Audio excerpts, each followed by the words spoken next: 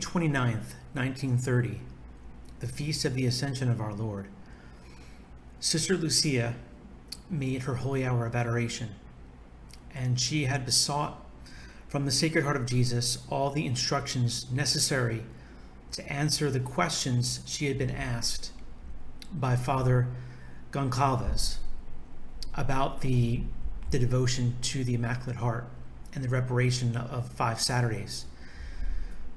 And in the revelation, our Lord explained to Sister Lucia why we need to consecrate exactly 5 Saturdays to Our Lady's Immaculate Heart. So while she was in the chapel, part of the night, our Lord appeared, and this was between the 29th and the 30th of May, and he spoke to her and said, and this is regarding questions 4 and questions 5 that came from Father Goncalves, which question 4 was, why 5 Saturdays and not 9 or 7 in honor of Our Lady of Sorrows? And then number 5 was, if the conditions cannot all be fulfilled on Saturday, can they be fulfilled on Sunday? People in the country, for example, very often cannot do so on Saturday because they live far away. And so our Lord then said to Sister Lucia in this apparition, "My daughter, the motive is simple. There are 5 ways in which people offend and blaspheme against the Immaculate Heart of Mary. Number 1, the blasphemies against the Immaculate Conception. Number 2, the blasphemies against her virginity. Number 3, the blasphemies against her divine maternity, refusing at the same time to accept her as the mother of all mankind.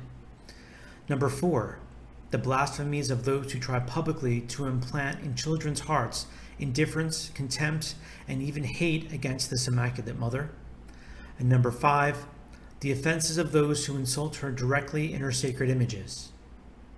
He goes on to say, "Here, my daughter, is the reason why the Immaculate Heart of Mary made me ask for this little act of reparation and, in consideration of it, move my mercy to forgive those souls who had the misfortune of offending her. As for you, try incessantly, with all your prayers and sacrifices, to move me to mercy toward those poor souls." End quote.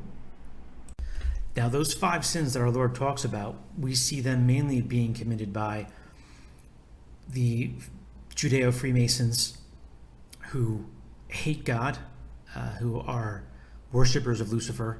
We see them committed by the Protestants, who are not our brothers. They should not even be called Christians because they do not have the faith of Christ. And in fact, they claim to know the Scriptures, but the Scriptures themselves condemn them, and they understand the Scriptures in much the same way that the Jews did in our Lord's time. Their lack of faith blinds them. Their lack of morality blinds them as well. And what I will do now is I will give you some of the quotes from Scripture that prove Our Lady is immaculately conceived, that she is a virgin, always virgin, and that she is the Mother of God. The first prophecy of the Immaculate Conception comes from the book of Genesis chapter 3, which was right after the fall of Eve. And the Lord said to the serpent, "I will put enmities between thee and the woman, and thy seed and her seed. She shall crush thy head, and thou shalt lie in wait for her heel."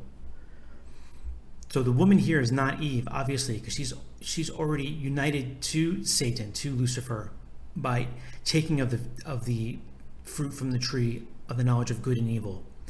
So what the Lord God here is talking about the woman in the future. And if you remember in the Gospels, many times our Lord refers to the Blessed Virgin Mary as woman. And that is for a specific reason. It is not to try to disrespect her, as some Protestants might try to say. It ties directly into this prophecy, meaning the woman is the Virgin Mary. And to be at enmity is to meaning to be completely opposed, diametrically opposed. The only way that Our Lady, the woman, could be completely opposite of Lucifer, of Satan, not under his dominion, as she was free from sin. And indeed, she was and is.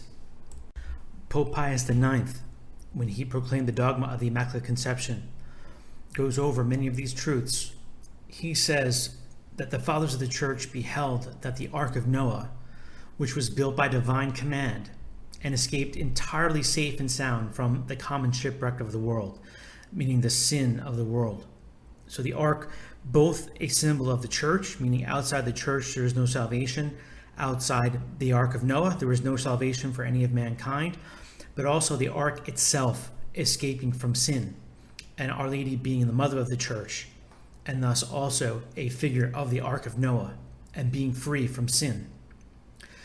He also mentions the ladder of Jacob, right? So the ladder of Jacob was reaching from earth to heaven, and the rungs, the angels of God ascended and descended. She is that ladder between heaven and earth. This symbolizes her intercession with Christ, with Almighty God, for us, but it also symbolizes that she brought heaven down to earth in her Son, divine man, fully God and fully human, who would be born of her, a perpetual virgin. Also, in the Song of Songs, or the Canticle of Solomon, the Holy Ghost says in verse 12, "My sister, my spouse, is a garden enclosed, a fountain sealed up." That garden enclosed is Our Lady, enclosed, protected from sin, a fountain sealed up, perpetual virgin, before, during, and after the birth of our Lord. Now, some Protestants will say, well, this is referring to the Church, and it is, but Our Lady is the mother of the Church. So this is also speaking directly about the Blessed Virgin Mary, about her Immaculate Conception and her perpetual virginity.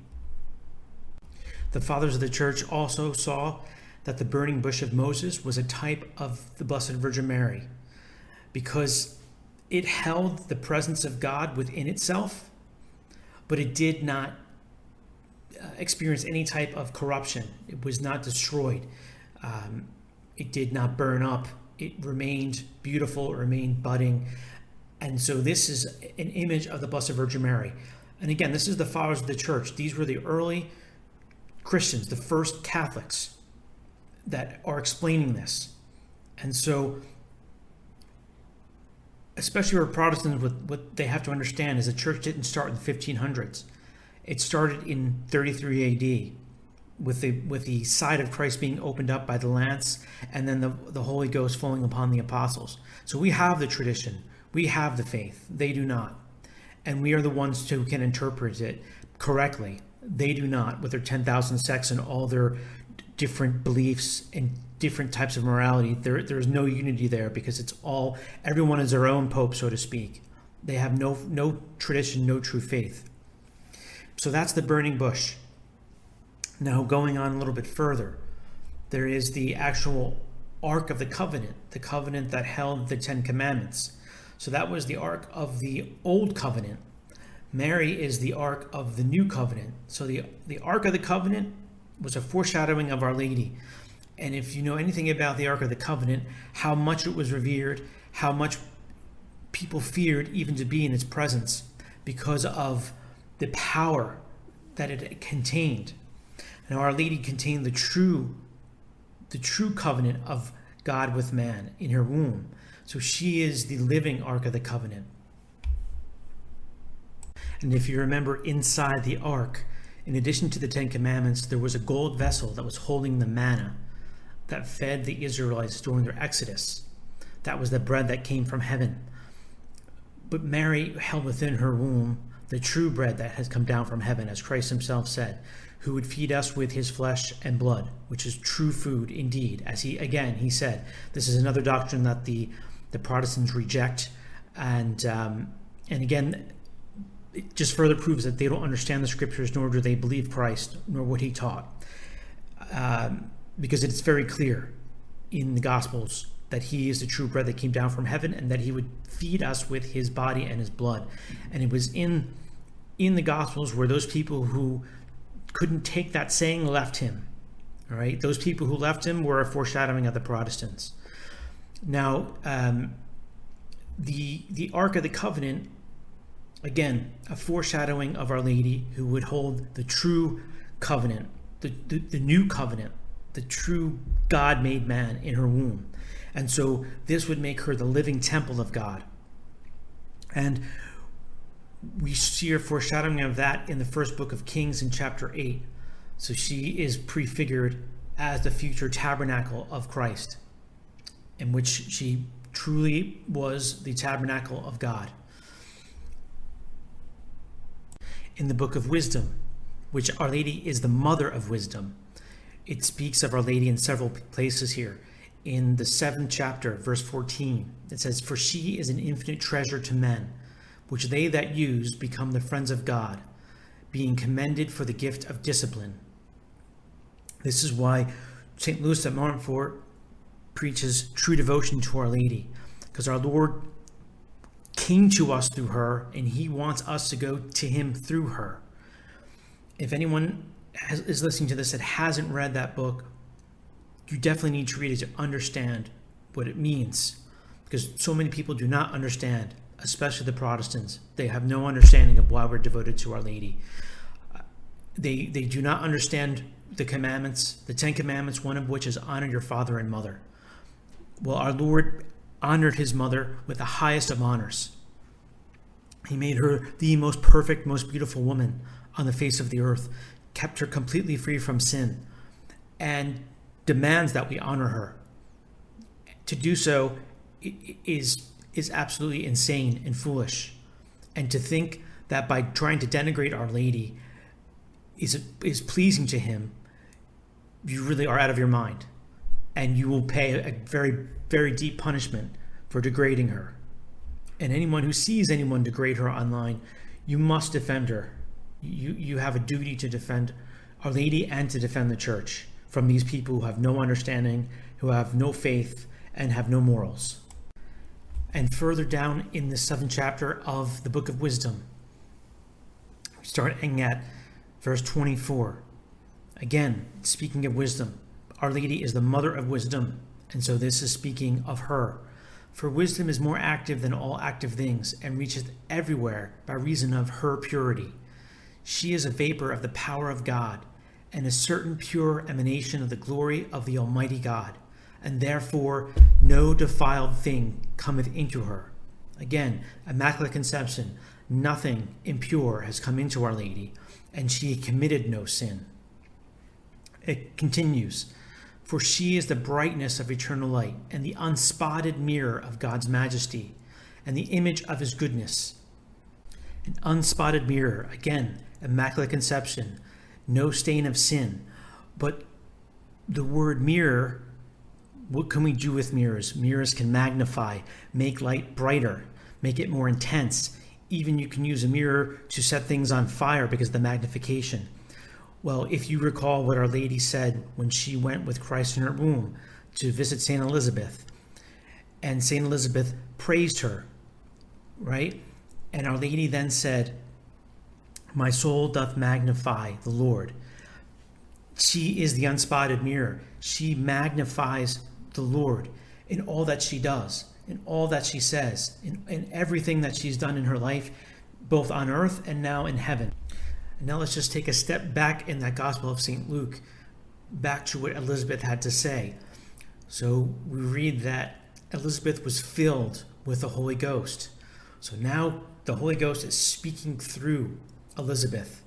And Elizabeth cries out and says, "Blessed art thou among women, and blessed is the fruit of thy womb." Well, what does that exactly mean? Blessed art thou among women. It means she is more blessed than any woman on the face of the earth who has ever lived or ever will live. And blessed is the fruit of thy womb. Mary is the tree of life, and her fruit is Christ. And those who eat of that fruit live forever, because he is the bread that came down from heaven. He is the living manna, and in his flesh and blood that you have to eat and drink to be saved, to live for eternal life. But Mary is the tree that brings forth the fruit. And in order to eat of the fruit, you have to take care of the tree. You have to care for, you have to love, you have to nurture the tree.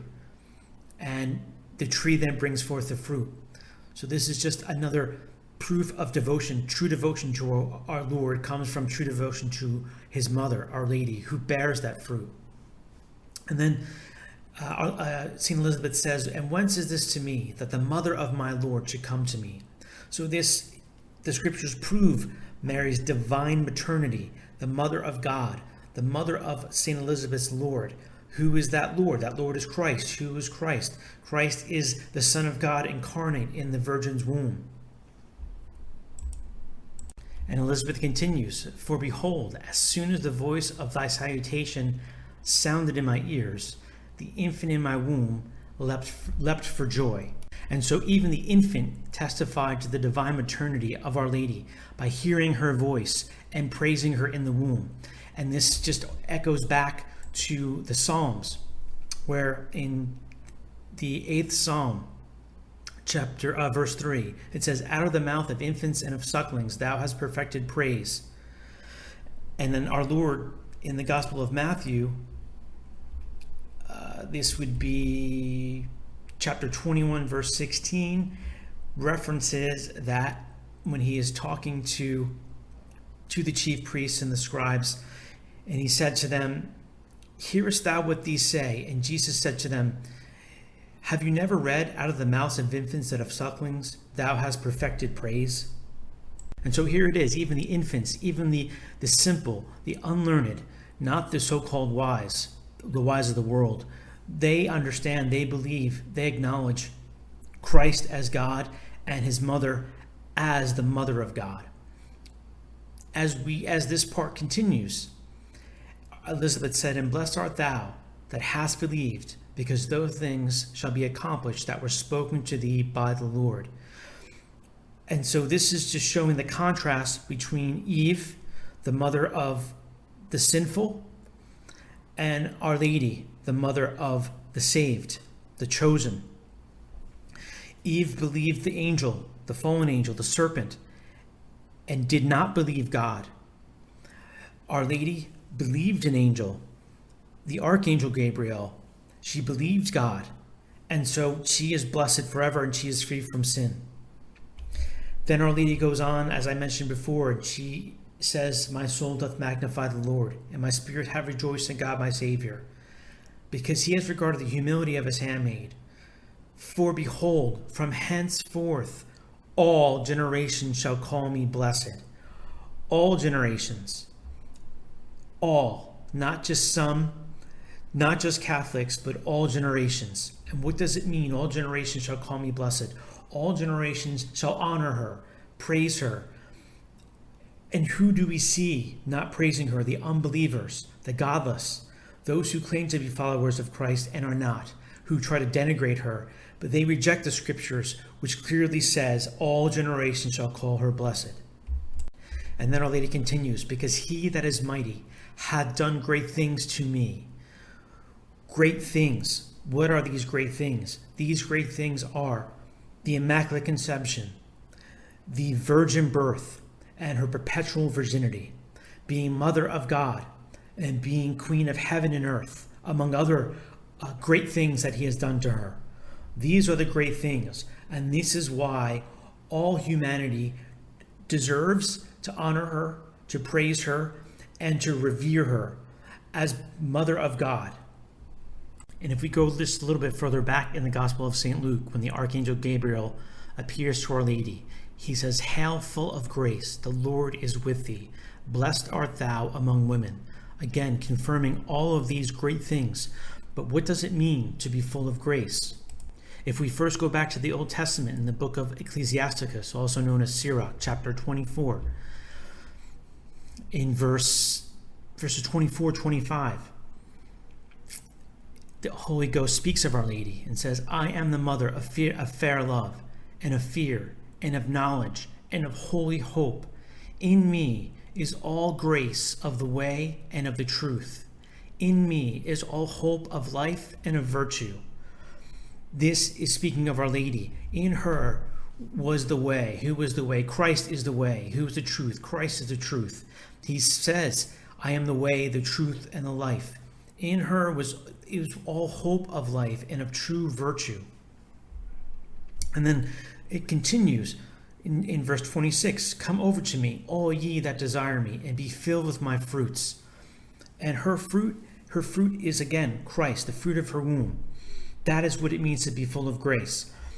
And then we see in the Gospel of St. John about what it means to be full of grace and who is full of grace. In the first chapter of the Gospel of St. John, which is read at the end of every Latin Mass as the last Gospel, and it says, "And the Word was made flesh and dwelt amongst us. And we saw his glory, the glory as it were of the only begotten of the Father, full of grace and truth." So here we have the Archangel Gabriel saying to Our Lady that she is full of grace. We have now St. John, the Holy Ghost speaking through St. John, showing that Christ is full of grace. So Our Lady, the new Eve, our Lord, the new Adam, full of grace, free from sin, full of truth. Now, in the Gospel of Matthew, our Lord condemns those who dishonor his mother.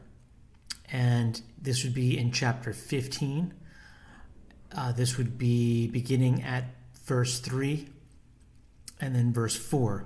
Now, he's debating with the scribes at this point, and he says to them, "Why do you also transgress the commandment of God for your tradition? For God said, 'Honor thy father and mother,' and 'He that shall curse father or mother, let him die the death.'" So we can understand from this that anyone who curses his mother is not holding to the Ten Commandments and is cursed. Let him die the death. Who more should we honor? Who more should we honor than the mother of God, the mother of Christ? Now he goes further, and he does curse the Protestant heretics. And what I'm going to do is I'm going to play a short few-minute clip from a video I did about 8 years ago on when our Lord appeared to Mother Mariana in the approved apparition of Our Lady of Good Success, and he specifically curses the heretics that attack his mother. Let's listen.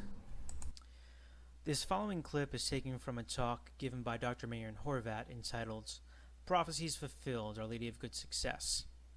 Now, at the end of the 16th century, Our Lady had appeared to a Conceptionist sister from Quito, Ecuador.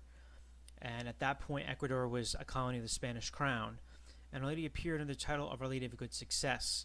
Now, this is a church-approved apparition, and it is quite an amazing apparition if you actually read or listen to any talks on this, because it predicted the crisis in the 20th century, and particularly the crisis within the church. And it's very much tied in with Our Lady of Fatima and Our Lady of La Salette.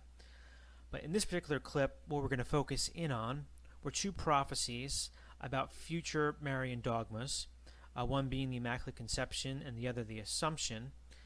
And in particular, what I really want to focus in on is a curse that our Lord had placed upon the heretics who reject these dogmas and those heretics who reject his Holy Mother. Let's listen in. There were many other important prophecies that were fulfilled. For example, on February 2nd, 1634, Mother Mariana was 72. It was at the end of her life, 1 year away from her death, when Our Lady appeared to her and placed the Christ child in her arms. Resting in her arms, the infant told her many things.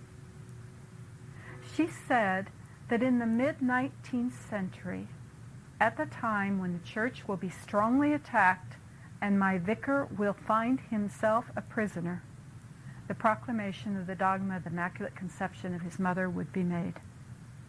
On December 8, 1854, this proclamation was made by Pope Pius IX, who was truly a prisoner of the Vatican under Garibaldi, who had usurped the Papal States and the city of Rome.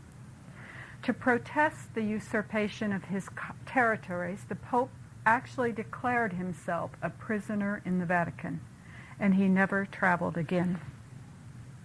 Our Lord also told her that the Assumption of Our Lady would be proclaimed a dogma of the Church. Pope Pius XII did this on November 1st, 1950, with an apostolic constitution. Our Lord gave her the reason for this. He said, if I keep the bodies of some of my beloved saints incorrupt, how much greater reason to preserve the body of my beloved mother, raising her body and soul into heaven, to the great rejoicing of the Holy Trinity and the accidental happiness of the blessed. He called it an act of justice. Then he said, 1,000 times cursed be those heretics and their followers who place in doubt these mysteries concerning myself and my mother.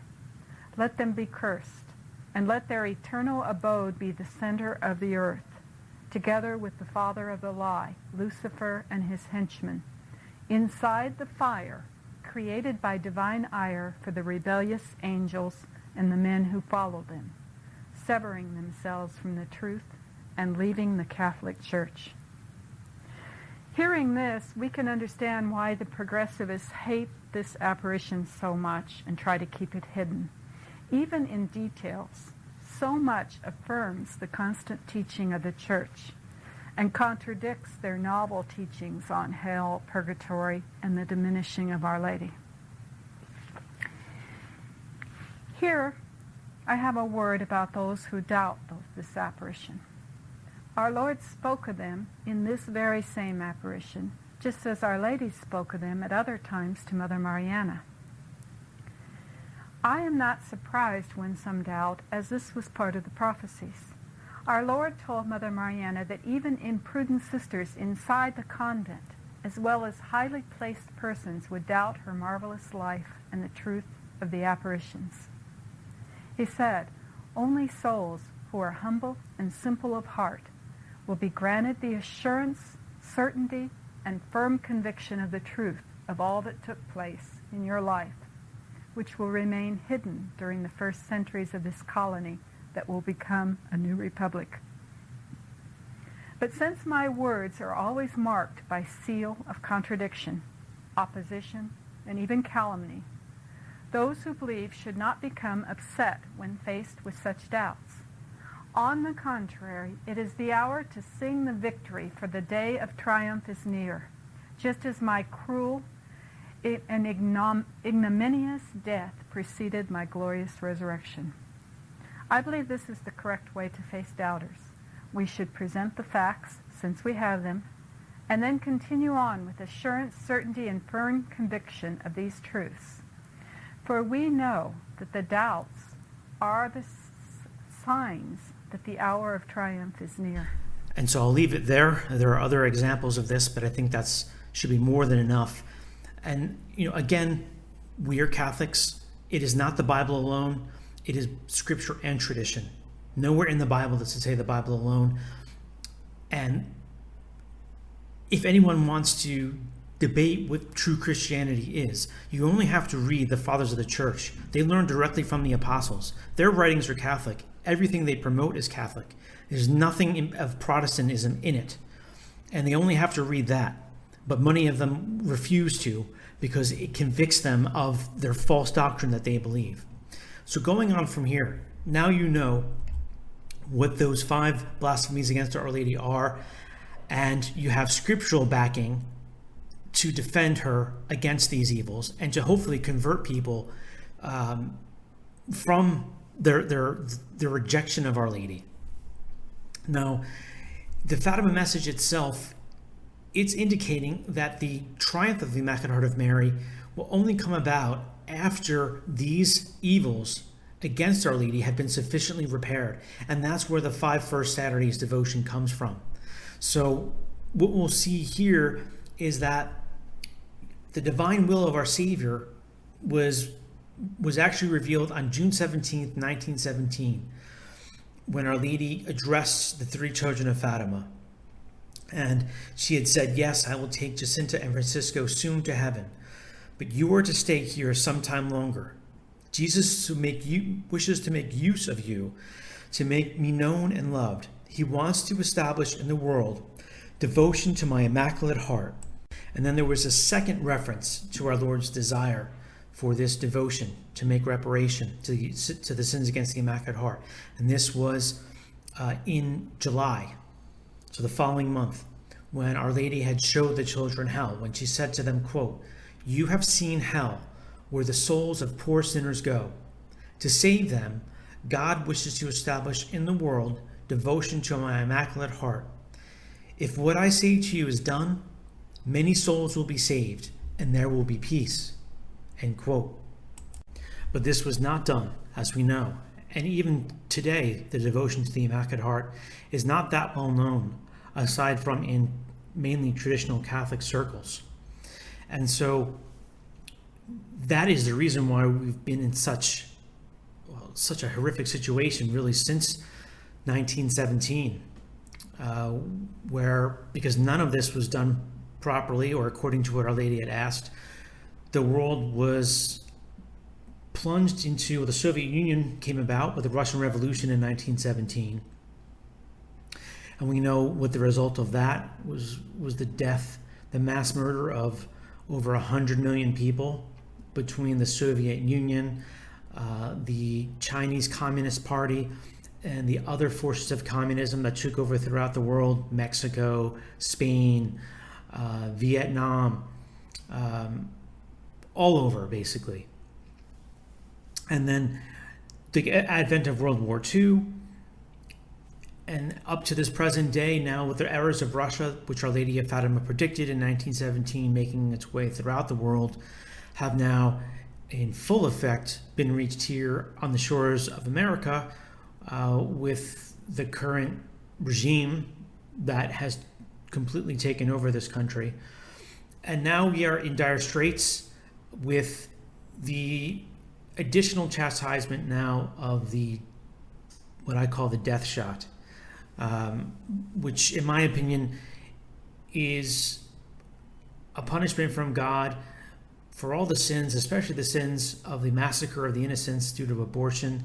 And so now that innocent blood is going to be repaid with the blood of all these godless atheists, liberals, unfaithful Catholics, so-called Christians throughout the world. And it's going to be on a massive scale. And Our Lady talked about the annihilation of nations as one of the punishments for the Holy Father not consecrating Russia in union with all the bishops throughout the world. And Pius XII did consecrate Russia on his own, but he did not do it in union with all the bishops of the world. And there has not been sufficient reparation for the sins against the Immaculate Heart.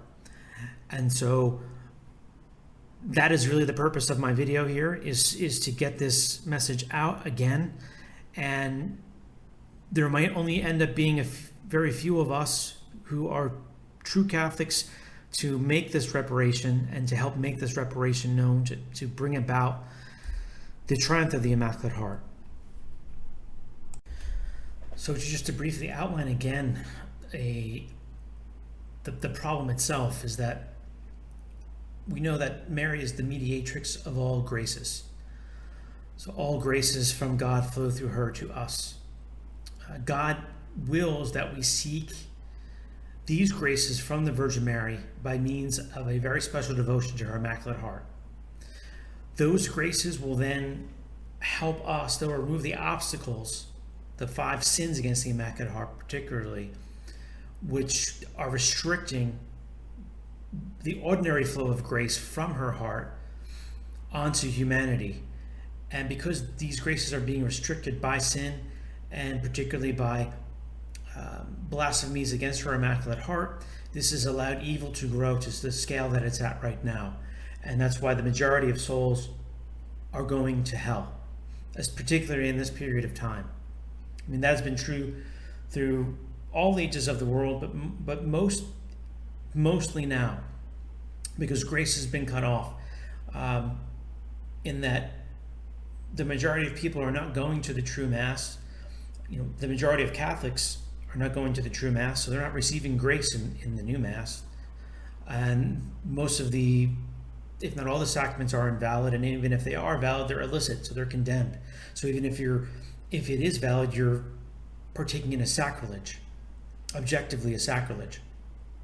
Now, our Lord's wish was to have individual Catholics and the Church as a whole exhibit a new and a greater level of confidence, of trust in Our Lady's role as our Holy Mother. He wants her Immaculate Heart to triumph over Lucifer. And that is to fulfill the prophecy in the book of Genesis that I read earlier, that our Lord said that he will put enmity between the serpent and the woman, and that she will crush his head. And this is this triumph of the Immaculate Heart that our Lord is wanting us to take part in, and he's demanding us reparation of sin, reparation to the Immaculate Heart. And this triumph won't come unless we do it sufficiently as he wills. So peace or chastisement hinges upon this. Now we're already in the chastisement part. It's been happening since 1917. And then that instance of chastisement, really we can say, was the Second Vatican Council, even more so than World War II. That obviously was part of it. But even a worse chastisement is the destruction of the faith in millions and billions of people. And we have seen that through what happened after the Second Vatican Council and the triumph of Freemasonry over the Church, as predicted in the permanent instruction of the Alta Vendita. Did a series on that. I'm still working on that. So I do recommend, if you're not familiar with it, watch that first part, and I'll be adding other parts, at least one more part to it, if not 3 parts of that series on that. But Our Lady is mediatrix of all graces. This is a well-established teaching in the Church. It's not a dogma as of yet, but it is a consistent teaching, and we are to believe this, because this goes back, and in more recent times, popes have given her this title again and again. And St. Louis de Montfort explains this. In his book, True Devotion to Mary, in paragraph 10, he says, God has entrusted Mary with the keeping, the administration, and distribution of all his graces, so that all his graces and gifts pass through her hands. And, as St. Bernardine teaches, Mary gives to whom she wills, the way she wills, when she wills, and as much as she wills, the graces of the Eternal Father, the virtues of Jesus Christ, and the gifts of the Holy Ghost. And so just as all sin came to us through Eve, came through us through a woman, now the Lord God has ordained it that all grace will come through the woman, through Our Lady. And that's why she is full of grace. And that's why our Lord, in the book of Genesis, again, specifically stated that the woman will crush the head of the devil, of the serpent. That woman is Mary. Now, St. Louis de Montfort continues in paragraph 20, and really throughout this entire book, but I just want to highlight a couple sections here. And if you remember back earlier, I was talking about the scriptures, about Mary being the garden enclosed, the fountain sealed. He talks about it here. He says, happy, 1,000 times happy, is the soul here below, to which the Holy Ghost reveals the secret of Mary, in order that it may come to know her, to which he opens the garden enclosed, that it may enter into it, to which he gives access to that fountain sealed, that it may draw from it and drink deep draughts of the living waters of grace. So Mary truly is that garden enclosed, and in that garden is the fruit, the tree of life, the fruit, which is Christ, the fruit of eternal life. Now, the fountain sealed. And so the fountain of grace, she is full of grace, and it is through her we receive the graces of God. Now, St. Louis de Montfort continues down in paragraph 21, and here he condemns the Protestants and those who reject this teaching that of God about Our Lady. He says, let us not imagine then, as some do who are misled by erroneous teachings, that Mary, being a creature, is an hindrance to our union with the Creator. It is no longer Mary who lives, it is Jesus Christ. It is God alone who lives in her. Her transformation into God surpasses that of St. Paul and of the other saints, more than the heavens surpass the earth by their height. Mary is made for God alone, and far from ever detaining a soul in herself, she casts the soul upon God and unites it with him, so much the more perfectly as the soul is more perfectly united to her. Mary is the admirable echo of God. When we say Mary, she answers God. When, with St. Elizabeth, we call her blessed, she glorifies God. If the falsely enlightened, whom the devil has so miserably disillusioned, even in prayer, had known how to find Mary, and through her to find Jesus, and through Jesus God the Father, they would not have had such terrible falls. The saints tell us that when we have once found Mary, and through Mary, Jesus, and through Jesus, God the Father, we have found all good. He who says all accepts nothing, all grace and all friendship with God, all safety from God's enemies, all truth to crush falsehoods, all facility to overcome difficulties in the way of salvation, all comfort and all joy amidst the bitterness of life. And the saint continues in 22. This does not mean that he who has found Mary by a true devotion will be exempt from crosses and sufferings. Far from it. He is more besieged by them than others are, because Mary, the mother of the living, gives to all her children portions of the tree of life, which is the cross of Jesus. But along with their crosses, she also imparts the grace to carry them patiently and even cheerfully. And thus it is that the crosses which she lays upon those who belong to her are rather steeped in sweetness than filled with bitterness. If for a while her children feel the bitterness of the cup, which one must needs drink in order to be the friend of God, the consolation and joy which this good mother sends after the trial encourage them exceedingly to carry still heavier and more painful crosses. And he concludes in 23. The difficulty then is to find really and truly the most blessed Virgin Mary in order to find all abundant grace. God, being the absolute master, can confer directly by himself that which he usually grants only through Mary. It would even be rash to deny that sometimes he does so. Nevertheless, St. Thomas teaches that in the order of grace, established by divine wisdom, God ordinarily communicates himself to men only through Mary. Therefore, if we should go up to him and be united with him, we must use the same means he used to come down to us, to be made man and to impart his graces to us. That means is a true devotion to our Blessed Lady. And so this just further clarifies the teaching of the Church, and it confirms the message of Our Lady of Fatima and our Lord's wish to have devotion to his mother's immaculate heart, and that all graces come to us through her immaculate heart, and it is the remedy against Satan's attack on the Church and against our souls, against our countries. Because we will only overcome communism, we will only overcome this assault on our lives through Our Lady. And it is Christ that wishes to make this ultimate victory hers. And the only way we're going to establish the social kingship of Christ, the return to the monarchies of Catholic monarchies, the destruction of Masonic democracy and Masonic communism, and all the evils that we are besieged with, is through Our Lady. And the only way is through this devotion. In 1957, there was an interview of Sister Lucia by the vice postulator for the causes of Jacinta and Francisco, the other two seers who had passed away, for their cause for their canonization.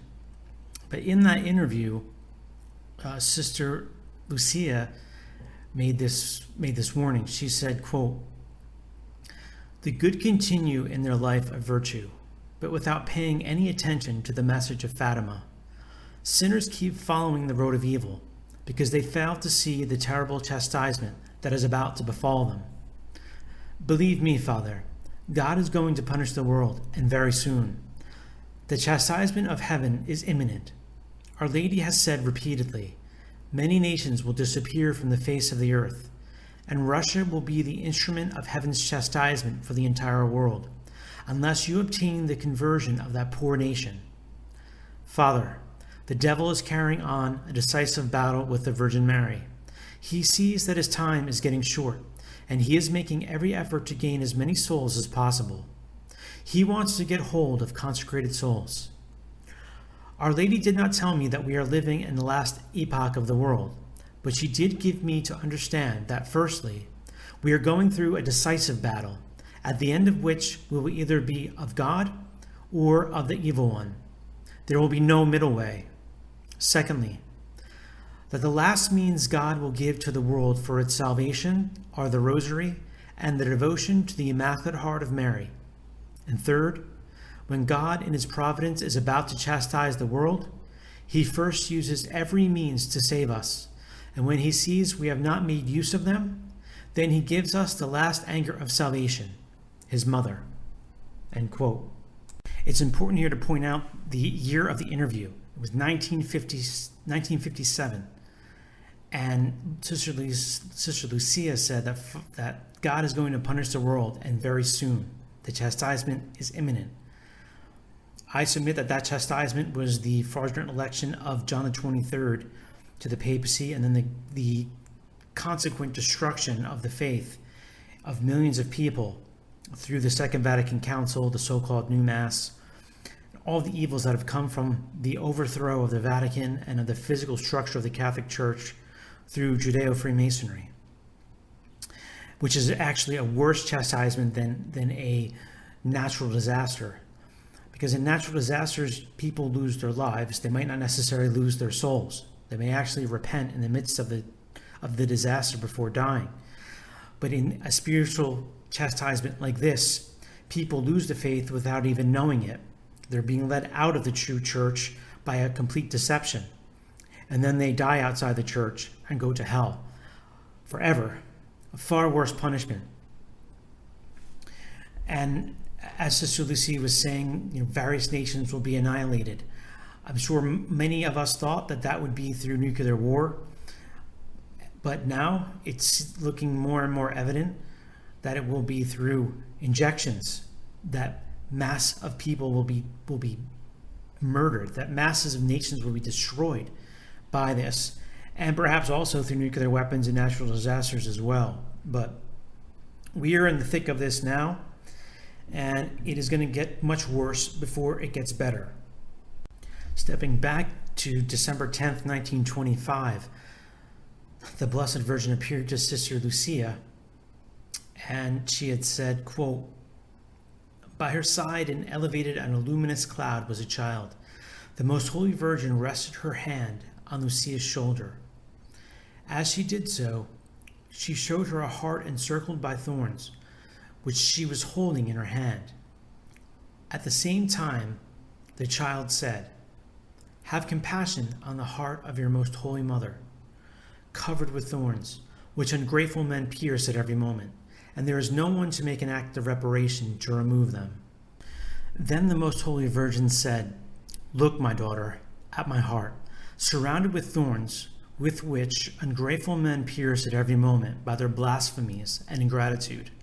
You at least try to console me, and say that I promise to assist, at the hour of death, with the graces necessary for salvation, all those who, on the first Saturday of 5 consecutive months, shall confess, receive Holy Communion, recite 5 decades of the Rosary, and keep me company for 15 minutes while meditating on the 15 mysteries of the Rosary, with the intention of making reparation to me.'"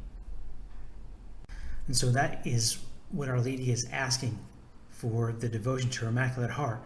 Now, in this day and age, many of us don't even have access to a priest at all, or even on a Saturday, just given the situation in the church right now. And so we still should make this devotion as best we can.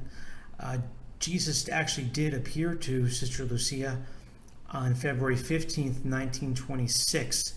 He appeared as the infant Jesus, because Sister Lucia was having troubles with this situation even back then, because many people were not able to get to church on Saturdays to practice this devotion.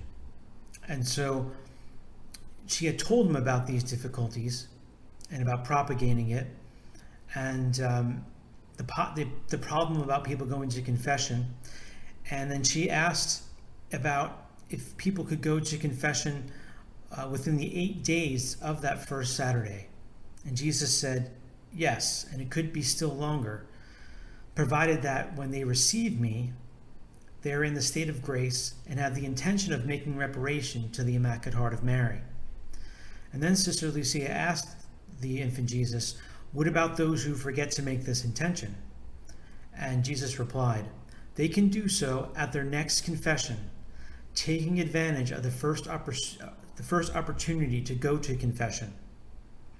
So this is a great grace that the Lord is giving us. And so we should always do this devotion on the first Saturday of the month. And really, in fact, we should be devoted to Our Lady in this way every day at this point.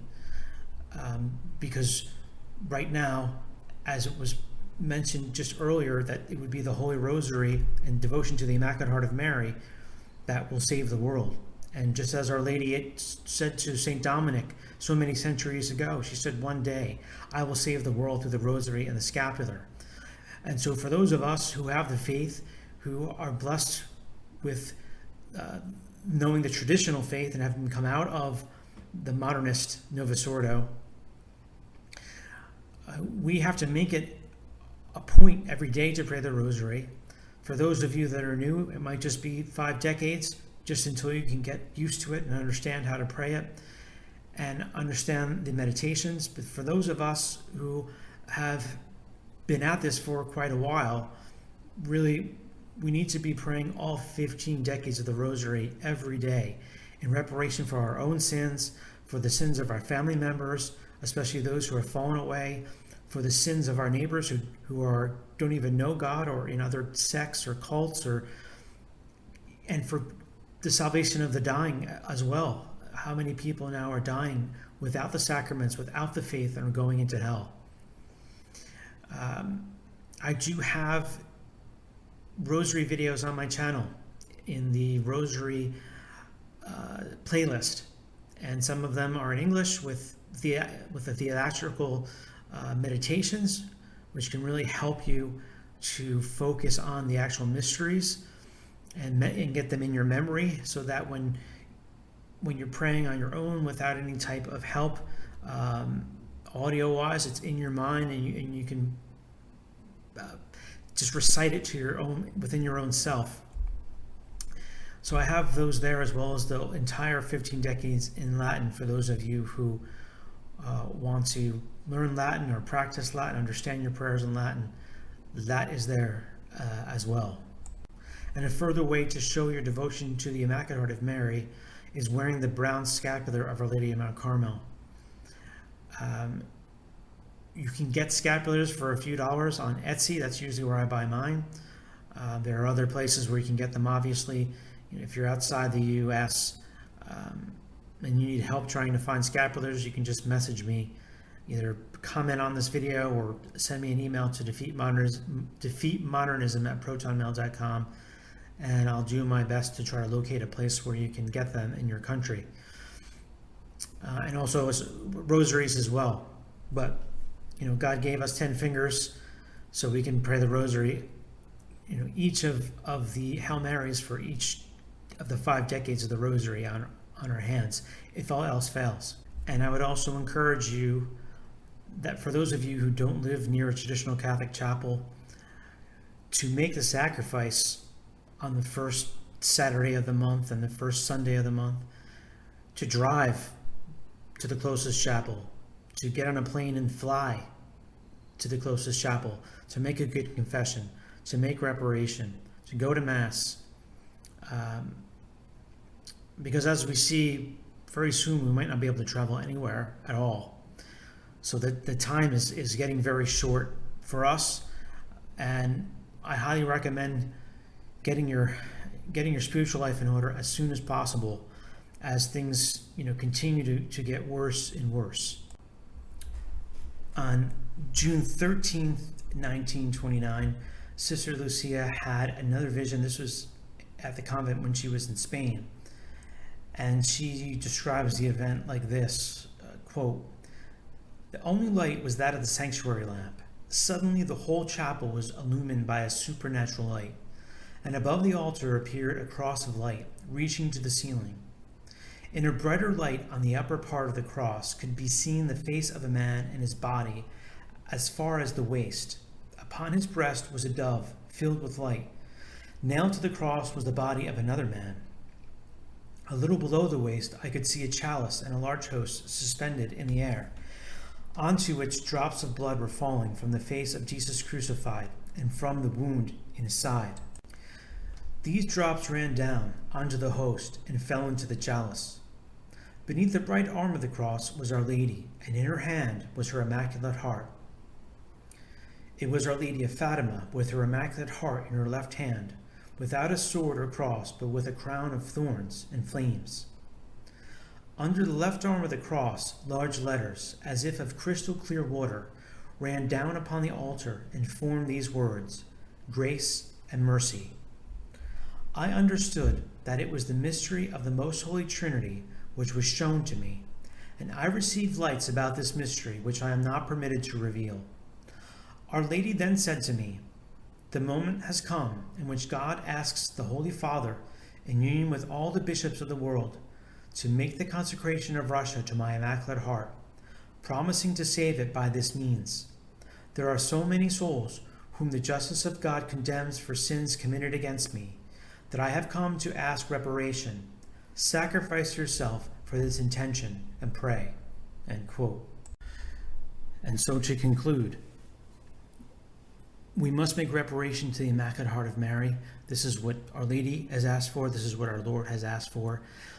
The main blasphemies and sins, the 5 sins committed against her, again, are blasphemies against the Immaculate Conception, against her virginity, against her divine maternity, against children, so those who try to publicly implant in children's hearts indifference, contempt, and even hatred against Our Lady, and those who directly insult her sacred images. So it is our duty as Catholics who have the true faith to make reparation. And yes, the 5 Saturdays, but again, really, we need to do this every day at this point. Every day, we should be making reparation, both for our own sins and for those of mankind, because it truly is our only hope. Another thing to consider is making this morning offering where you say, "Oh my God," in union with the Immaculate Heart of Mary, and here you kiss your scapular as a sign of your consecration to her. So in union with the Immaculate Heart of Mary, I offer thee the precious blood of Jesus from all the altars throughout the world, joining with it the offering of my every thought, word, and action of this day. O my Jesus, I desire to gain every indulgence and merit I can, and I offer them, together with myself, to Mary Immaculate, that she may best apply them in the interest of thy most sacred heart. Precious blood of Jesus, save us. Sacred Heart of Jesus, have mercy on us. Immaculate Heart of Mary, pray for us now and at the hour of our death. Amen.